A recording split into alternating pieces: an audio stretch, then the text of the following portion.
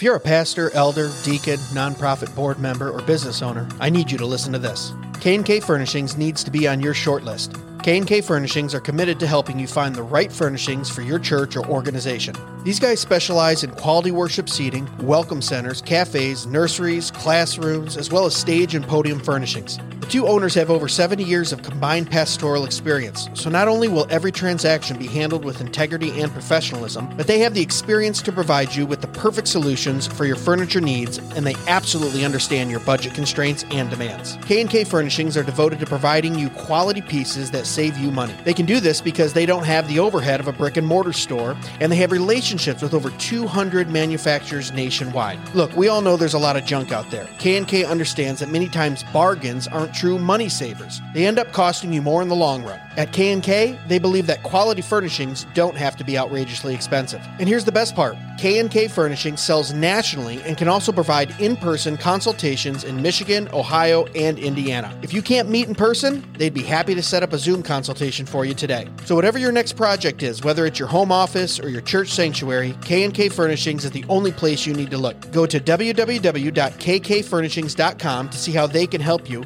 or call 567-318-4520. That's www.kkfurnishings.com, or call 567-318-4520, or click on the link in the description of this episode. K&K Furnishings, furnishing business, education, worship, and hospitality for the glory of God. Hey guys, before we get into this week's episode, I gotta tell you about Jacobs Supply. Jacobs Supply is the place you gotta go for all of your material needs. These guys bring you construction supplies and appliances for up to 50% off retail price, all brand new. You a home builder? Need some lumber? Jacobs Supply has you covered. You a deacon at your church and you're in charge of that next Narthex floor job? Jacobs Supply has got you. Heck, they got Cortec luxury vinyl plank right now for $3.59 a square foot. Go look that stuff up at Lowe's or Home Depot, man. That stuff is selling for $7 to $8 a square foot. That's over 50% off retail. Even if you just have some home projects you're working on, Jacobs Supply is the place for you. I just built an outdoor grilling area this spring for that old smoker and grill. Guess where I got the metal roof, lumber, and screws? Yeah, that's right, Jacobs Supply. Looking for a fridge, stove, washer, dryer? They got them all, and they're name brand. Samsung, Bosch, Frigidaire, all 20, 30, 40% off retail. Brand new and ready for you. Located in Temperance, Michigan, it's worth it to stop by even if you're a few hours away. And remember, Jacobs Supply can ship products nationally too, so even if you're out of state, you gotta check them out. Follow them on Facebook at Jacobs Supply or call them direct at 734-224-0978. That's 734-224-0978. Remember, Jacobs Supply, quality building materials at wholesale prices. And now, on to the show. Hey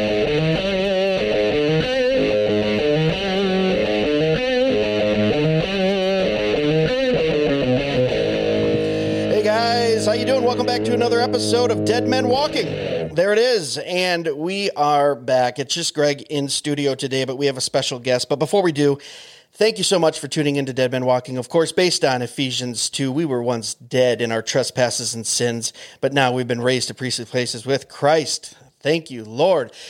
Guys, it's been a great week. Usually Jason's in here with us. We do a little banter. We do a little news. We're going to get right into it on this episode, though, because we have a very special guest, someone I'm very excited about. One of those guys, if you've heard us talk about people who touch your life, even though you've never met them, through their writings and through their even blog posts or the books that they write. And this is one of those guys. He's a senior pastor of St. Andrew's Chapel in Sanford, Florida, chief publishing officer and teaching fellow, for Ligonier Ministries, and editor of Table Talk magazine. He's also the author of Why Do We Have Creeds, which is what we're going to be talking about today.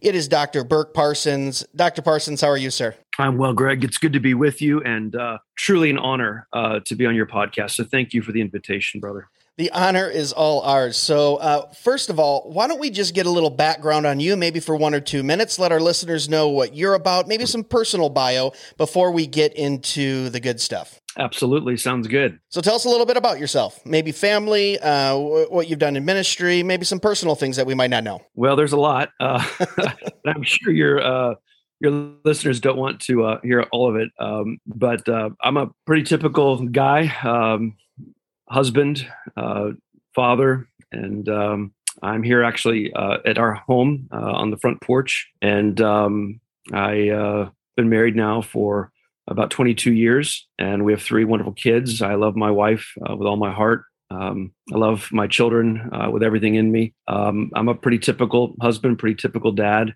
We spend a lot of time together, and we live in the country, so we get to enjoy the beauty of trees and all that comes with country living. And so we like a pretty simple life as much as we can have it, and a peaceful life as much as ministry will allow that. But yeah, I'm a pretty ordinary pastor when it comes right down to it. I've simply tried to be faithful to the stewardship and the calling that God has entrusted to me. I don't have lots of ambitions to be anything or do anything great. I really just want to be faithful and be a faithful shepherd to our people that I have the honor of serving alongside of my associate pastors that I serve with and the elders that I have the privilege of serving alongside, the fine men and women and children of our congregation. So I really, really just want to sort of make it to the end faithfully. And the ministry is pastoral ministry is not easy, as I'm sure you can understand. And striving to be faithful and to love the Lord and love His people well, and to hopefully finish out whatever years or months or days the Lord gives me is my hope. So I don't know if you have any other questions, but that's sort of a maybe a concise summary of no, that's perfect. And bless you for just saying that too, about being a pastor and being a shepherd to the flock. I feel like sometimes we talk about it on this podcast a lot too, to where other things can get in the way when you're in ministry and when you are a shepherd. And it feels like even in the Western Christian church, we have a lot of shepherds chasing other things. So I do appreciate you saying that. For those of you who are just listening and not watching, though, you should see the serene setting in the sound. He's on the porch. I hear the birds chirping in the background. I'm going, I think we should make our studio outside for Michigan summers. I mean, I'm jealous right now that I'm inside. It's just a beautiful setting. And I heard those birds chirping and I went, oh my goodness, I need to get back out. Well, we're very similar, Greg. I just saw a hummingbird go by. But I love the outdoors. We're both hunters. I'm an avid fisherman. I love to be outside. I love to be in God's beautiful creation. Amen. So, we're of similar ilk. So let's get into it. We'll dive right in. So why do we have Creed's Basics of Faith series? Burk Parsons, this is a little book, little pamphlet here that quick read, easy read, but packed full of information. I would suggest you go out, take a look, find it on Amazon, Thrift Books, half.com, all those places. It might even be at Ligonier. I'm not sure. He can correct me if it's not. But first of all, let's get this out of the way. Why? Before we define everything, what was the reason for writing this informational book? Why did you see a need for that? Great question. Well, the reality of it is that the publisher asked me to write that. It was something that the director of publication for P&R reached out to me and asked me to write that book because he was concerned that there really wasn't a good resource on the subject. And so I really wrote that book more apologetically in one sense, as sort of to give an answer and an explanation and a reason for creeds. And I've not really spent a lot of time writing at this point in my life. I've sort of sought to wait till I'm older and hopefully have some wisdom and experience to really begin writing more thoroughly, various monographs and so on. But this little book is something I did several years back. And it really is for people who really don't know why we have creeds. It's not written for people like you who know why we have creeds.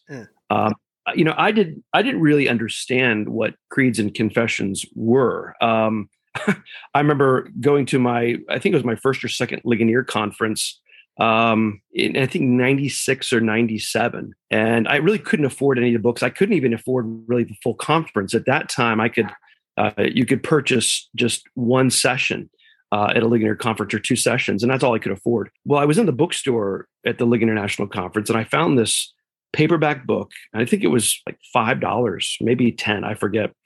And it was a book. It said on it, the Westminster Confession of Faith.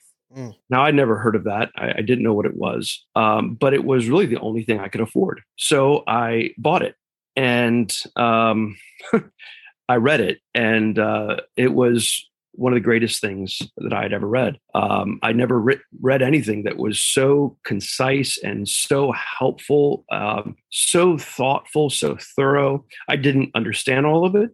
I didn't know if I agreed with all of it, but I just found it so helpful. And that was really my first encounter with creeds and confessions. So I knew of the need for it, coming really not being raised in the church, and then going into the Southern Baptist Church, the one where I was. We really didn't talk about creeds or confessions. I never heard of the Apostles' Creed or the Nicene Creed, and certainly never heard of the Westminster Standards. So, but that's sort of the background. Okay. So I hope that makes sense. No, it absolutely does make sense. So for someone listening right now who might not know, can we define what a creed or confession is? What is it at its very basic idea, a creed or confession? Well, very simply, when we say creed, we're really speaking shorthand for a translation of a Latin word, which means "I believe," and it's very important. And that's where we start in the book, because a lot of people think, well, I don't need a creed. I only need my Bible. I only need Jesus. I don't need any creeds. I don't need any confessions. And that was probably my own mindset at one point, although I don't think I ever expressed that as such. I think many people think they don't have a creed. The reality of it is that everyone has a creed, whether it's written down or not, whether it's spoken or not. Everyone believes something. People say, well, I don't need a creed. I have Jesus. Well, which Jesus do you believe in? And as soon as you begin to explain, of course, what you believe about Jesus is the moment you begin to profess your creed. So we all have a creed. We all have beliefs. But formally speaking, of course, creeds and confessions are written down documents. They've been carefully formulated by individuals or groups of individuals, and they have been attested to throughout history by the church. Again, that doesn't mean that every one of them is accurate. The creeds themselves, especially the Westminster Standards, tell us that councils do err. They make mistakes. They enter into error. And so it's important that we, of course, understand that creeds and confessions are in no way to be held above Scripture. They are subordinate to Scripture. And it's, of course, the creeds and confessions themselves that tell us that and remind us of that. I will say that I do have a concern that has been my concern for many years, that sometimes within certain traditions and certain churches, sometimes you get the feeling that certain ministers, pastors, even professors, academics, and scholars, sometimes you get the feeling that they actually do hold a creed or a confession on a greater authority than Scripture. Now, of course, no one would admit that. Everyone would deny that. But sometimes you get the feeling that to disagree in any way with a confession, that you are disagreeing with Scripture itself. And so I think we need to be very, very careful and always remember and always remind the church that creeds and confessions are subordinate to Scripture. Scripture is the only infallible rule for faith and life. And we always need to keep that in mind. Yeah, so I'm going to agree with you there, because I feel to the extreme, I've seen churches that just kind of throw out creeds and don't mention them, and we don't really need them. We only have the Bible. Sometimes I think they feel that it challenges the sufficiency of the Bible if we look to a creed. And then on the other end, like you said, you have some that where they see it supersedes the Bible, and they almost chase after those before what Scripture says. So there has to be biblical moderation there in how we use them. So that brings me to my second question. So we know what creeds are now. So why do we need them? In what function do they serve for believers? Well, that's a great question. And I know that you could give several answers to that as well, because there are a multitude of answers to that question. I will say that one of the most helpful ways of considering creeds and confessions is to regard them like maps. I've done a good bit of hunting and backpacking and hiking over the years with friends and with my kids and my family. And, one of the things that's very helpful is to have maps. We all use maps. We use them every day. And what are they? Well, they are essentially trusted guides that have been given to us by those who've gone before us. When you're backpacking, or more so when I'm on the water fishing, having the water maps and where the shoals and embankments are, and where you can get through, and where it's a dead end, very critical. I mean, quite frankly, it can save your life. And you want to follow those maps. You want to follow what those who've gone before you have provided for you. And when backpacking, for instance, you need to know where the water sources are. You need to know where the pitfalls are. You need to know where there's very rocky terrain. You need to know where you need to take a break, where it's a good place to sleep for the night, and so on. So these confessions and creeds that we have are given to us by our forefathers because they've traveled these paths before. They've dealt with the problems. They've had to confront heresies of all sorts. And many of the early creeds, of course, as you know, were written in the face of heresy, confronting numerous heresies. And so those, the words of those creeds are very, very carefully chosen. And we do very well not to mess with them or trifle with them at all. And so really, we want creeds and confessions if we're humble and if we're wise. I think that's sometimes missed. I think sometimes people who don't have creeds and confessions think that those who do hold ardently and heartily to their creeds and confessions are arrogant and pompous and so on. Now, we can certainly all act that way at times. I certainly can. Sure. But the reality of it is we are going to these creeds and confessions because we know we need help. We know we need the aid of our faithful forefathers throughout history who have traversed these paths before and who have worked these things out. Not perfectly, but they've done it to a degree that we do very well to rely upon them and the work that they've done for us. We need to add to them. We there's a reason we still write. There's a reason we still have theologies coming out. There's a reason we need more. The authors of the creeds and confessions knew very well that they were providing summary documents. And also a very important point that my colleague and friend and still, of course, teacher Sinclair Ferguson has pointed out many times to his students is that the confessions, by and large, especially the Westminster Standards, not so much the Heidelberg Catechism and Three Forms of Unity, but the Westminster Standards are documents that are written by large groups of churchmen, theologians, or divines, as we sometimes refer to them, and they gave to us statements and sections on doctrine that intentionally brought together all the varying sides and views within those gatherings. And that's a very important point that we sometimes forget. And so we are to have that same humility, care, thoughtfulness, and grace, even as we approach them, I think.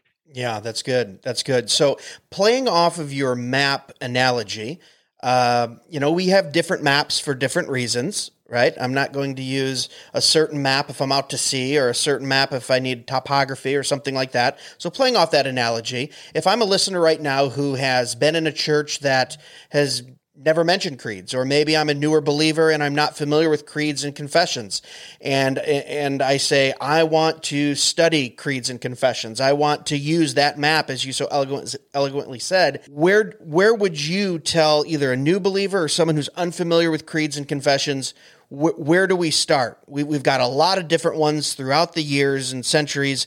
What would be some foundational creeds and confessions to look at and use alongside as a guide with Scripture? That's a great question, brother.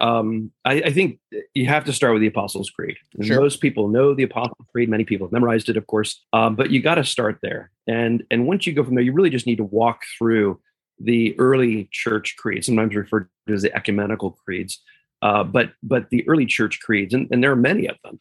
Not just the four major ones, but there are many from early on. Need to read the Athanasian Creed, and then I think moving on to the Westminster Standards is a helpful place to begin. I think beginning with the Confession of Faith and then going to the larger and shorter catechisms. Some people suggest that it's better to start with Heidelberg Catechism or to start with the Westminster Shorter Catechism. But I think actually it's best to start with the Confession of Faith. And the reason is that the Confession of Faith begins squarely and thoroughly with the doctrine of Scripture. And it really lays the groundwork for what we believe when it comes to Scripture and its infallibility. So I think really for a good, careful, systematic approach, reading the confession slowly, don't rush through it just to say you've read it, but to read through it slowly and to really appreciate the way in which things are worded. And I think that's a great place to go. Yeah.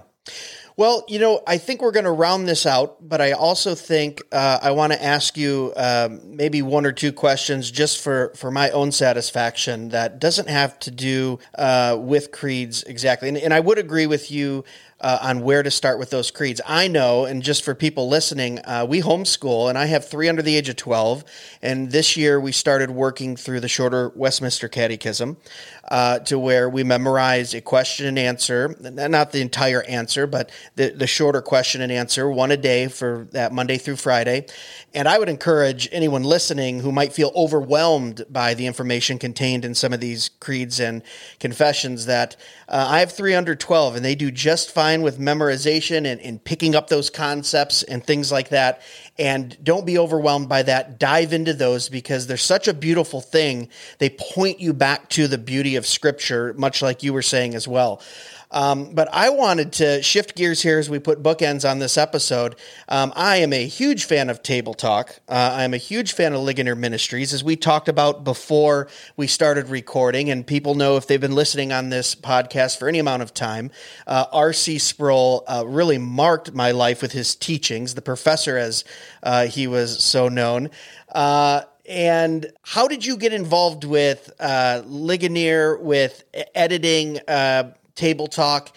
And for those out there that don't know what that is, maybe just give a little 30-second, 1-minute overview of what that is and what the goal of Table Talk is, because I'm very interested in that, because that periodical has been just an immense blessing to me and my family for years. Well, thanks, brother, and I appreciate your saying that.